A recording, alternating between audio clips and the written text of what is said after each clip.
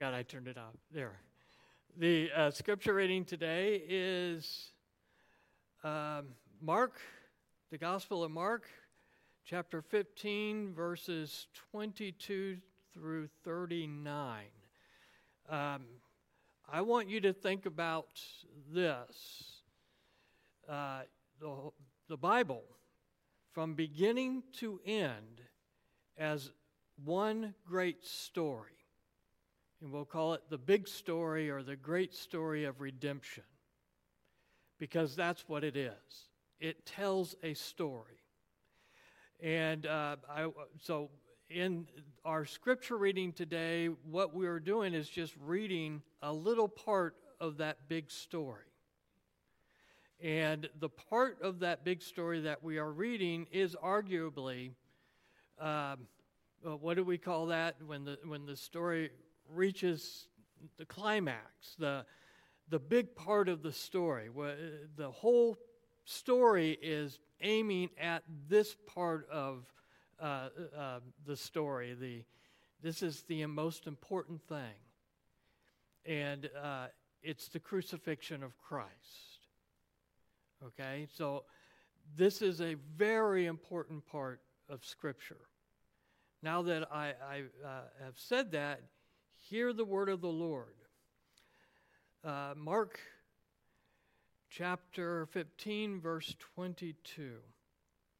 And they brought him to the place called Golgotha, which means place of a skull. And they offered him wine mixed with myrrh, but he didn't take it. And they crucified him and divided his garments among them, casting lots for them to decide what each should take. And it was the third hour, and they crucified him. And the inscription of the charge against him read, "The King of the Jews." And with him they crucified two robbers, one on his right and one on his left. And those who passed by derided him, wagging their heads and saying, "Aha, you who would have destroyed the temple and rebuilt it in 3 days, save yourself, come down from the cross." And so also the chief priests and the scribes mocked him, and saying to one another, "He saved others, he cannot save himself. Let the Christ, the King of Israel, come down now from the cross, that we may see and believe." Those who were crucified with him also reviled him. And when the 6th hour had come, there was darkness over the whole land until the 9th hour. And at the 9th hour, Jesus cried out with a loud voice, "Eloi, Eloi, lama sabachthani," which means, my God, why have you forsaken me?" And some of the bystanders hearing it said, "Behold, he is calling Elijah." And someone ran and filled a sponge with sour wine and put it on a reed and gave it to him to drink, saying, "Wait, let us see whether Elijah will come to take him down." And Jesus uttered a loud cry and breathed his last. And the curtain of the temple was torn in two from top to bottom. And when the centurion who stood facing him saw that in this way he breathed his last, he said, "Truly, this man was the Son of God." Amen. You know, when Mark tells us the story of the crucifixion, he weaves into it another story. It's the story of the temple. And I want to show this to you, because at the part of the great story of redemption, the big story of everything, by the way, at the greatest part of that story, Mark is concerned about another story, which is the story of the temple.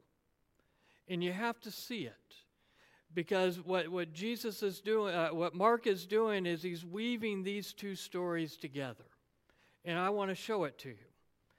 You see, at his trial, Jesus' trial, he was accused of saying, quote, "I will destroy this temple made with hands, and in 3 days I will build another not made with hands." Now, that was not the charge that they landed on. But Mark does not only tell us he was accused of saying that, he also quotes it. And by the way, anytime you get a quote in Scripture, that's the author of Scripture, the Holy Spirit, saying to you, pay attention. This is important. So, Mark mentions it and he quotes it, so it's important. And then, when Jesus is on the cross, Mark tells us that there were those who passed by deriding him, wagging their heads, you know what that means, and saying, "Aha, you who would destroy the temple and rebuild it in 3 days, save yourself, come down from the cross."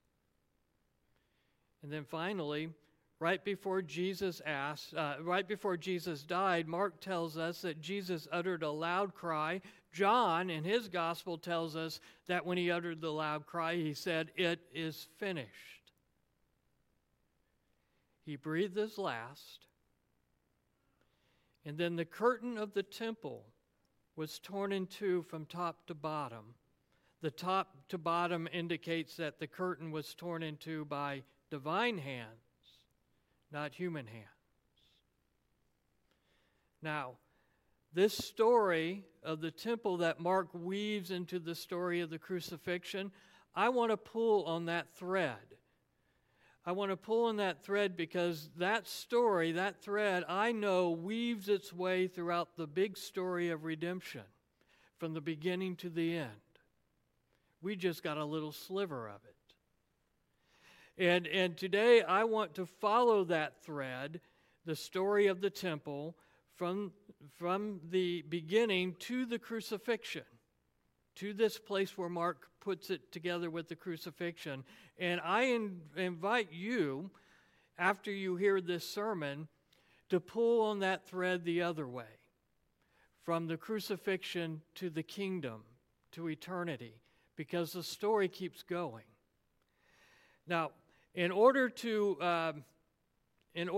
follow that story and to understand that story, we have to answer one simple question. And what is a temple? That's the question. It's the story of the temple. What is a temple? Now, I've asked this question many times. I know the answers, but I consulted Wikipedia, the font of all knowledge, about what a temple is. And Wikipedia informs me that a temple is a building used for religious purposes. Well, this church is a building, the building part, used for religious purposes, and I can tell you emphatically it is not a temple. If it were a temple, we would call it a temple. Now, properly understood, in other words, Wikipedia fails us again. You see, properly understood, a temple is a portal. And if you like science fiction movies or Star Trek or something, there's always portals opening up, right? Now, what I'm telling you is a temple is a portal. There's always temples opening up in science fiction movies. What's a portal? It's a fancy word for gate or door, you see. But it's a special kind of gate or door because it is a gate from this world or realm where we humans live and move and have our beings to the heavenly realm where God or the gods live and move and have their beings. See, a temple, in order for it to be a temple, is designed for access, or it's not a temple. What does that mean? There has to be some way in the construction of the building for us to cross that barrier from this realm and world to the heavenly realm and world. If there is no way to cross that barrier, then it's not a temple. Now that you know what a temple is, listen to the story. In Genesis 11, this is the story about the construction of the first temple. And when I say first temple, I don't want you to be confused because sometimes the temple in Jerusalem in the Old Testament, we say it's the first or second temple era. That is a long way off. We are way further back in history than the first and second temple in Jerusalem. This is the construction of the first temple in the big story of redemption, at least the construction by humans. So after the flood, the people of the earth, that would be the descendants of Noah, settled on a plain in the land of Shinar, and they said to one another, quote, pay attention, "Come, let us build ourselves a city and a tower with its top in the heavens. Let us make a name for ourselves." Now, that city was called Babel, or Babylon, and Babel, in the language of the Babylonians, means gate of heaven. Now, this may be a little confusing to you because if you read the story, you know that the writer of the story, the author of the story, the Holy Spirit, tells us that Babel means confusion. What's going on there is that you're supposed to know that Babel in Babylonian means gate of heaven, and you're also supposed to realize that that word Babel sounds awful close in Hebrew to confusion, and so the Holy Spirit is making a pun about how confused these people were in building this tower. Now, that tower whose top reached into heavens was a temple. The idea of a tower that is, if such a building could be constructed, whose top reached into heaven, then you may simply climb on the stairway around that tower, because that's what's being described here, and you could enter into the heavenly realm. So that the Tower of Babel was a temple, a portal. It was designed for access. Now, a couple of things here. Where did they get this idea? Did God tell them to do it? No. They didn't get the idea from God. The story shows us how they conspired among themselves with a great yes, we can spirit in unity of purpose to accomplish this first amazing civil improvement project. God even came down from heaven to inspect the tower that the, quote, children of man had built. And he said, "Behold, they are one people and they all have one language, and this is only the beginning of what they will do, and nothing that they propose to do will now be impossible for them." Whose idea was this? It's not God's, it's our idea. Now, the second question is God impressed? Listen to what he says, "Behold." Now, that's just an exclamation, right? Behold, look, or, things like that. So you could take that, behold, in I think two ways. You can take it as like a wow, or you can take it as in something like a dismay kind of thing, like a whoa kind of a way. How do you take it? Behold, wow, they are one people. They all have one language. This is only the beginning of what they will do. Look at these people, what they will do just to get close to me. They must really love me.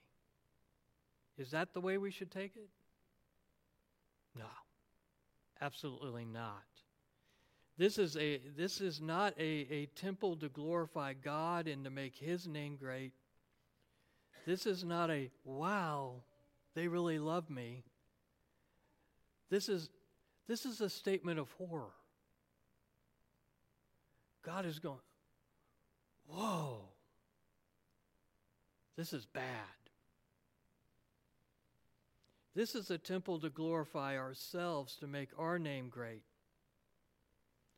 This is not a temple to reconcile ourselves to God. It's a temple designed to launch an invasion of heaven. This is D-Day. To dethrone God and complete the rebellion that began in the garden.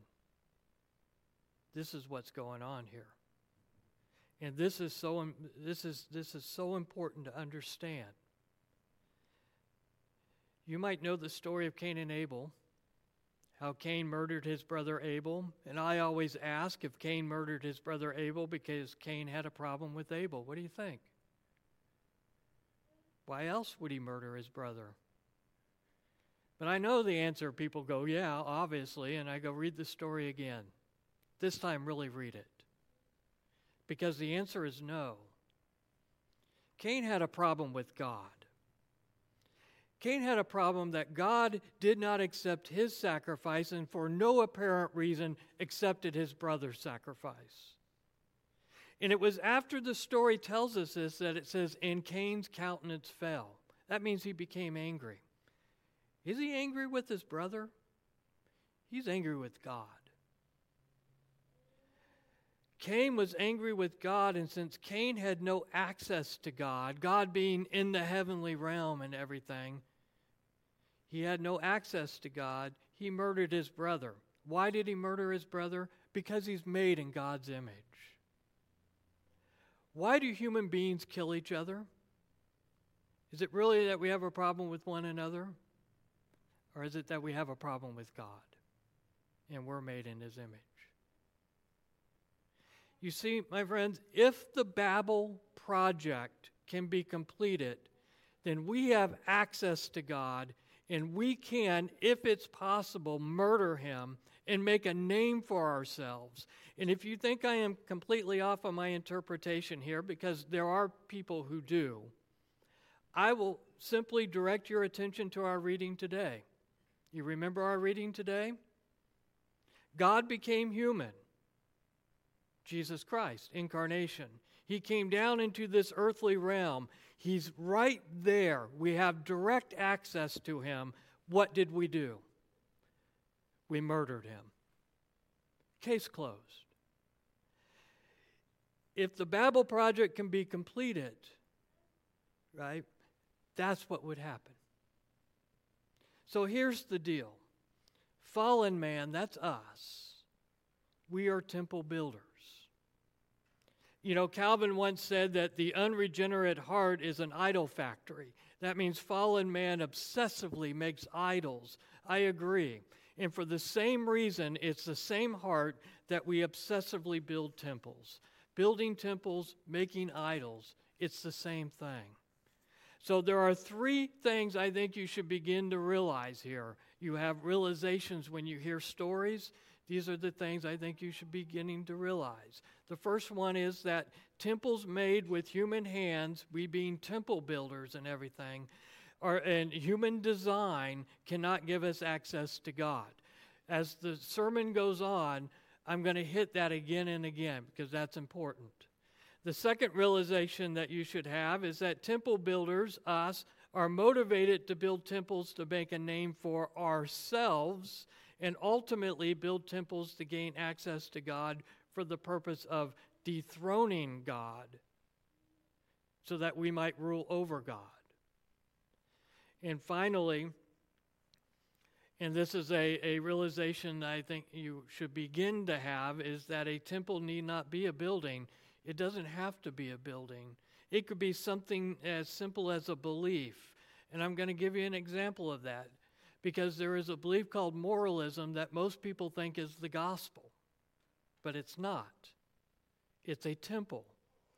Listen, moralism is summed up like this. If I obey God, then I will be approved by God. If I obey God, God will approve of me. God will like me. God will accept me. You see, that belief is a temple. Obeying God is how I build the temple.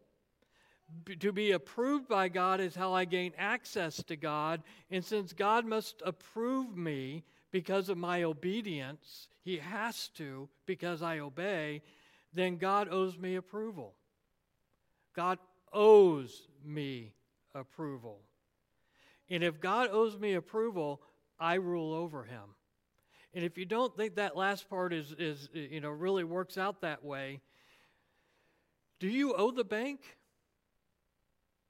The bank rules over you. The bank rules over you because you owe the bank. You see, the thing here about why all temple builders are doomed to fail, you see, is because it is impossible for God to owe me anything or to owe you anything. God can't owe you anything. On the other hand, You always owe God everything. So let's move fast forward to Genesis 28, where the story of the temple reemerges. And in Genesis 28, there is a famous figure. His name is Jacob. And he is the grandson of what is perhaps even a more famous figure, Abraham. Now, Abraham was the one who God came to and made promises to him in his descendants. And basically, God said it like this. God said, I promise to give you everything. Everything. I'll give it to you. Not to you, only to you, but to your descendants.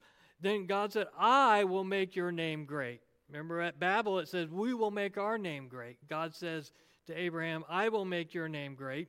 I will save you. I will give you the kingdom, and I will give you complete access to me. And those promises were called the birthright and the blessing. And since they were given unconditionally, in other words, there was no if connected to these promises, God just gives them. Then they are conferred by grace, because that's what grace is. And they are conferred to the firstborn sons just like an inheritance, because that's what it is. It's an inheritance. And so God conferred them to Abraham, gave Abraham an inheritance. Abraham conferred them to Isaac, his firstborn son, gave him an inheritance. And then Isaac was to pass them to Esau, his firstborn son, and now Jacob is Esau's little brother. But Jacob is a con man and a trickster. This is what his name means. And this should be translated as guile. That's an old word too.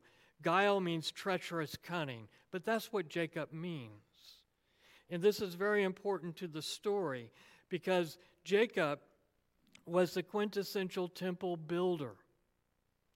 That's his story. He can build temples better than you can ever imagine. See, through guile, through treacherous cunning, he tricked his father into conferring the blessing upon him instead of Esau, his brother. And now God owes him everything. See what he did? But in Genesis 28, Jacob has nothing. See, after he tricked his father and his brother, and he got the blessing, all the promises of God, he had them. And they are irrevocable, by the way. He has them. Jacob has nothing. You see, he is on the run from his brother who made an oath to kill him for his trickery. He's going out of the promised land, the land promised to Abraham and his descendants. He's leaving the promised land. He has absolutely nothing. It is nighttime, and he stops to sleep in the middle of nowhere, and then God came to him in a vision. And he saw in this vision a ladder, and yes, Jacob's ladder. That's a bad translation, because you get the picture of a ladder. This is more like a stairway. And the top of that stairway reached into the heavens. This is a step pyramid. And there was angels ascending and descending on it, going up and down that stairway. And behold, the Lord, and this is Christ, stood above it, and the Lord said to him, all the promises that God made to Abraham, and I'm paraphrasing here, but this is what Christ says to him. All those promises that God made to your grandfather Abraham, including complete access to God, everything will be given to you, Jacob, not because you gained it through trickery and deceit, but because God gives them as He wills by His grace. Remember? God can't owe you anything. This is before Jacob was even born, before he even conceived of his treachery, his Babel project. God had willed to give it all to him by grace. Now, listen to this. When Jacob woke up from his sleep, he said, "Surely the Lord was in this place, and I didn't even know it." And he was afraid, and he said, "How awesome is this place?" And this is none other than Bethel, which means house of God. This is, listen, the gate of heaven. Temple. So let's call it what it is. Jacob was a temple builder. He was building his Babel, the Babel project, and God is building his Bethel, the Bethel project. And this is where those two stories meet. And in the Gospel of John, I'm going to jump up to John really quick here. In the Gospel of John, Jesus points us back to this very place in the story, and he says the exact same thing. You see, Philip, the disciple, meets Jesus, and he goes and he talks to his friend Nathanael, and he says, "Come, let's meet Jesus. He's the one." And as Nathanael is walking up to Jesus, Jesus said to him, "Behold, an Israelite in whom there is no guile, treacherous cunning." Isn't that a strange thing for Jesus to say? Jesus is referring to the story about Jacob, whose name means guile. Jacob is the Israelite in whom there is guile, you see, who was later renamed Israel, the one who strives with God. And Jesus said to him, Nathanael, "Truly, truly, I say to you, you will see heavens open and the angels of God ascending and descending on the Son of Man." That's the way Jesus talks about himself. In other words, the temple that Jacob saw in his dream was Christ himself, the Bethel project. So let's call this the Bethel project. Jesus is the Bethel project.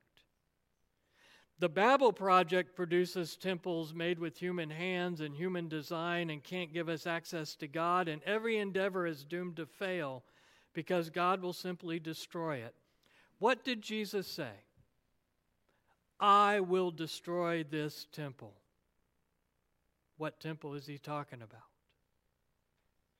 The Bethel project produced one temple made with divine hands and divine design, and God can provide us access to God, and this one endeavor cannot fail. What did Jesus say?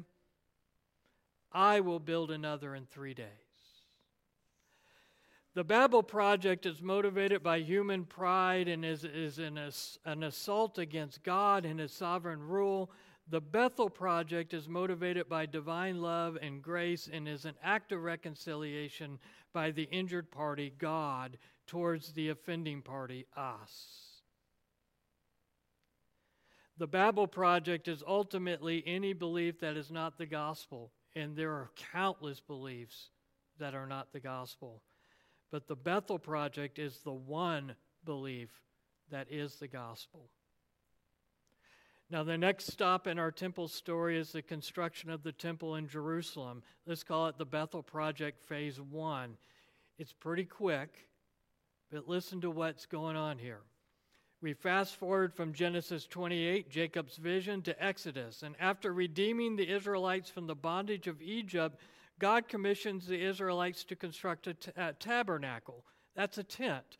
God's people live in tents in the wilderness. God says, if you're going to have access to me, remember that promise he made?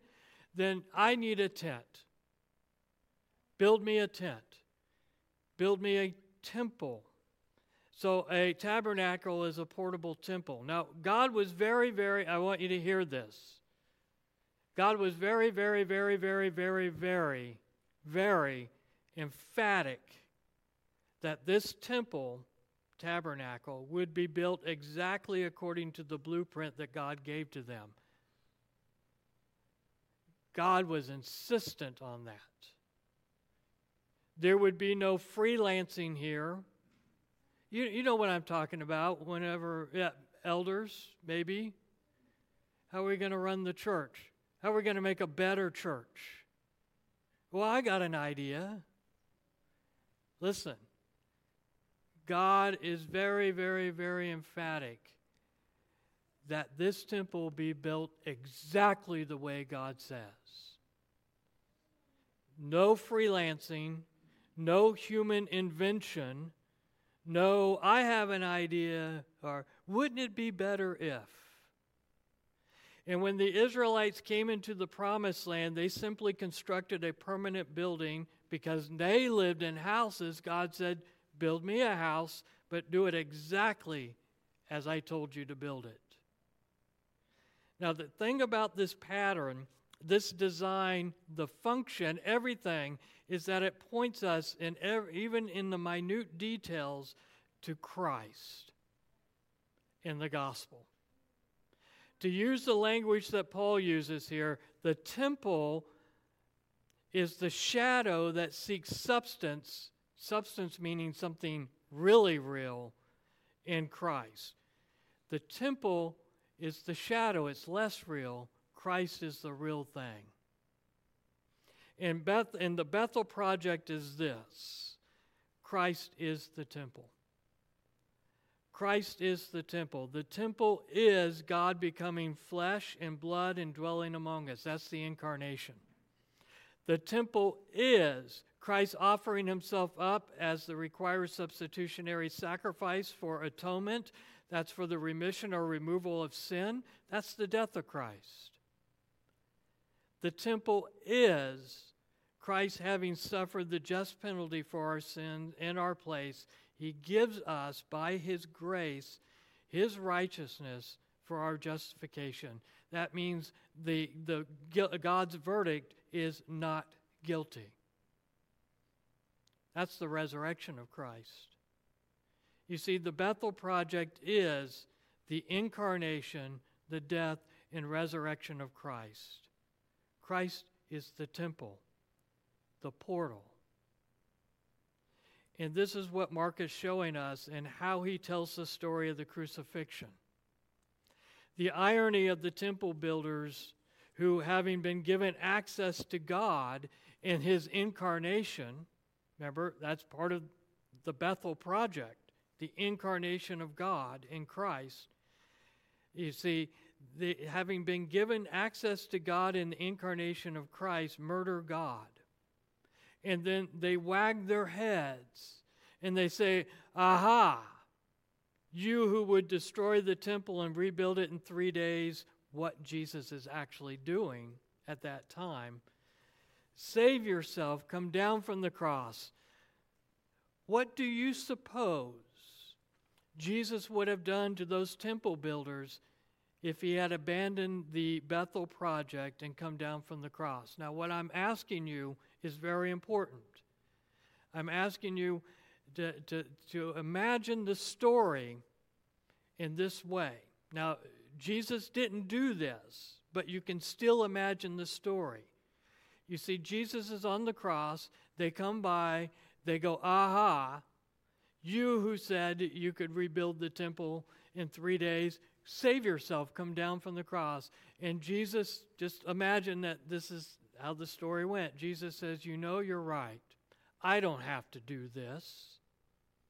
I'll come down and save myself. Now, at that point, finish that story. What would Jesus have to do? Then what? You see, then what? And this is a sincere question.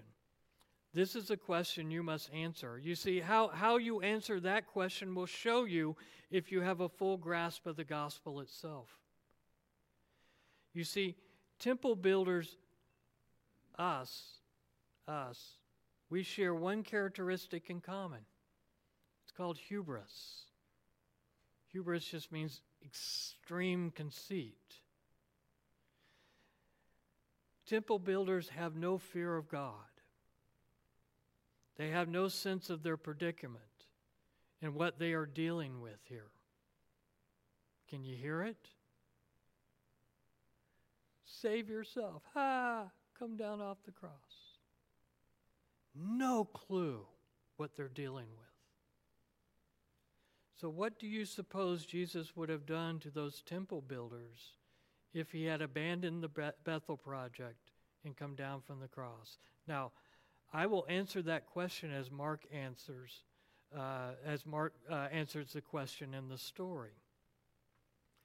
You see, Jesus uttered a loud cry, "It is finished." And he breathed his last, and the curtain of the temple was torn from top to bottom.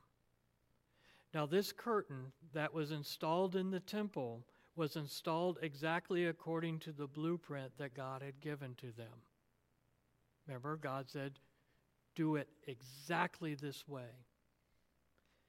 It was some 4 inches thick, because God said 4 inches thick. It was tightly woven, because God said, weave it tightly. And it was this curtain that separated the most holy place where God lived. Listen to what's going on here. God dwells in heaven. That's what the most holy place is. And this curtain separated the holy place, the most holy place where God lived, the realm of heaven, from the holy place, which is where the priest could go, which is the earthly realm. This curtain was the barrier that separated heaven and earth, us and God. This is the gate.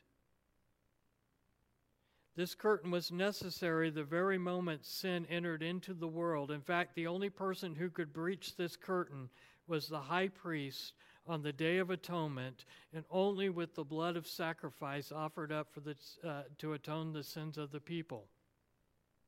It was this curtain that was torn in two from top to bottom when Jesus breathed his last and when he completed the Bethel project. Now, this is what you need to know. Temple builders believe that God installed that curtain to protect him from us, to keep us out. Temple builders believe that. Temple builders build temples to breach this curtain. Every time you get the gospel wrong, any strategy you devise to make a name for yourself, be it through deceit or trickery like Jacob, which, by the way, is called antinomian, or through moralism like the Pharisees, or any variation of these two extremes, any time you get the gospel wrong, you are attempting to breach that curtain. And if you knew why that curtain was there, you could see how absolutely foolish you are. If the Babylonians knew why that curtain was there, they would thank God that he put an end to their Babel project. Because God installed that curtain not to protect him from us. That is absurd. But to protect us from him. God is holy. You're not. God is just. You're guilty. To begin to comprehend what Jesus would have done to those temple builders if he had abandoned the Bethel project and come down from the cross is this.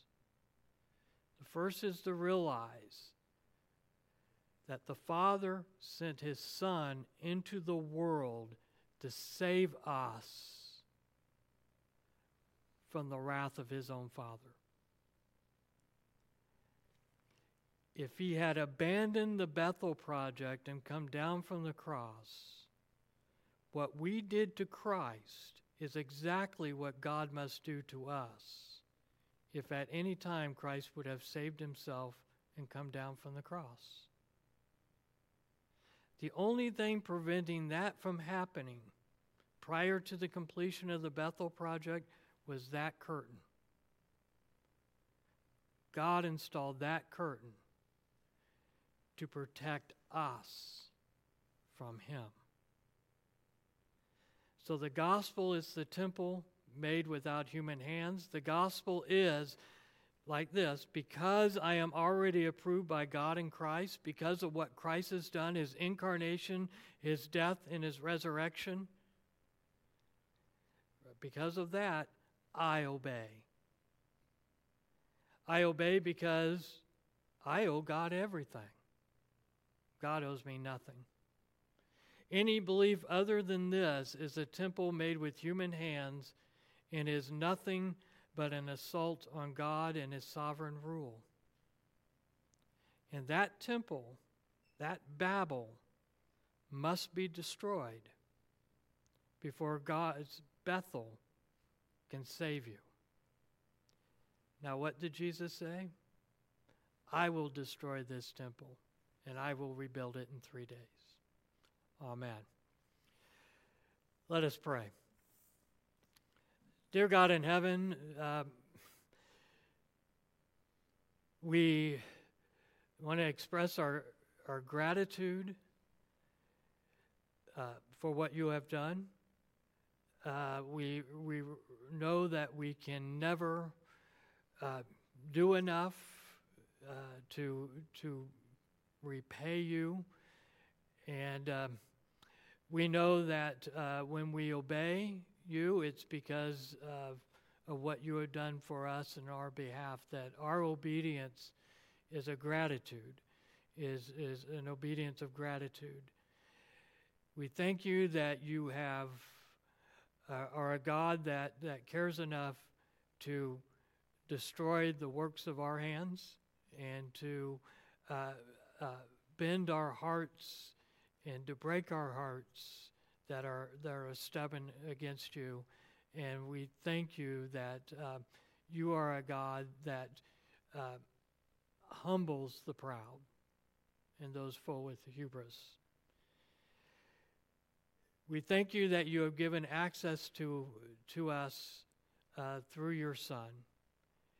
And we pray that we will be able to express the gospel in this world and to introduce the world to your Son so that the world may have access to you as well.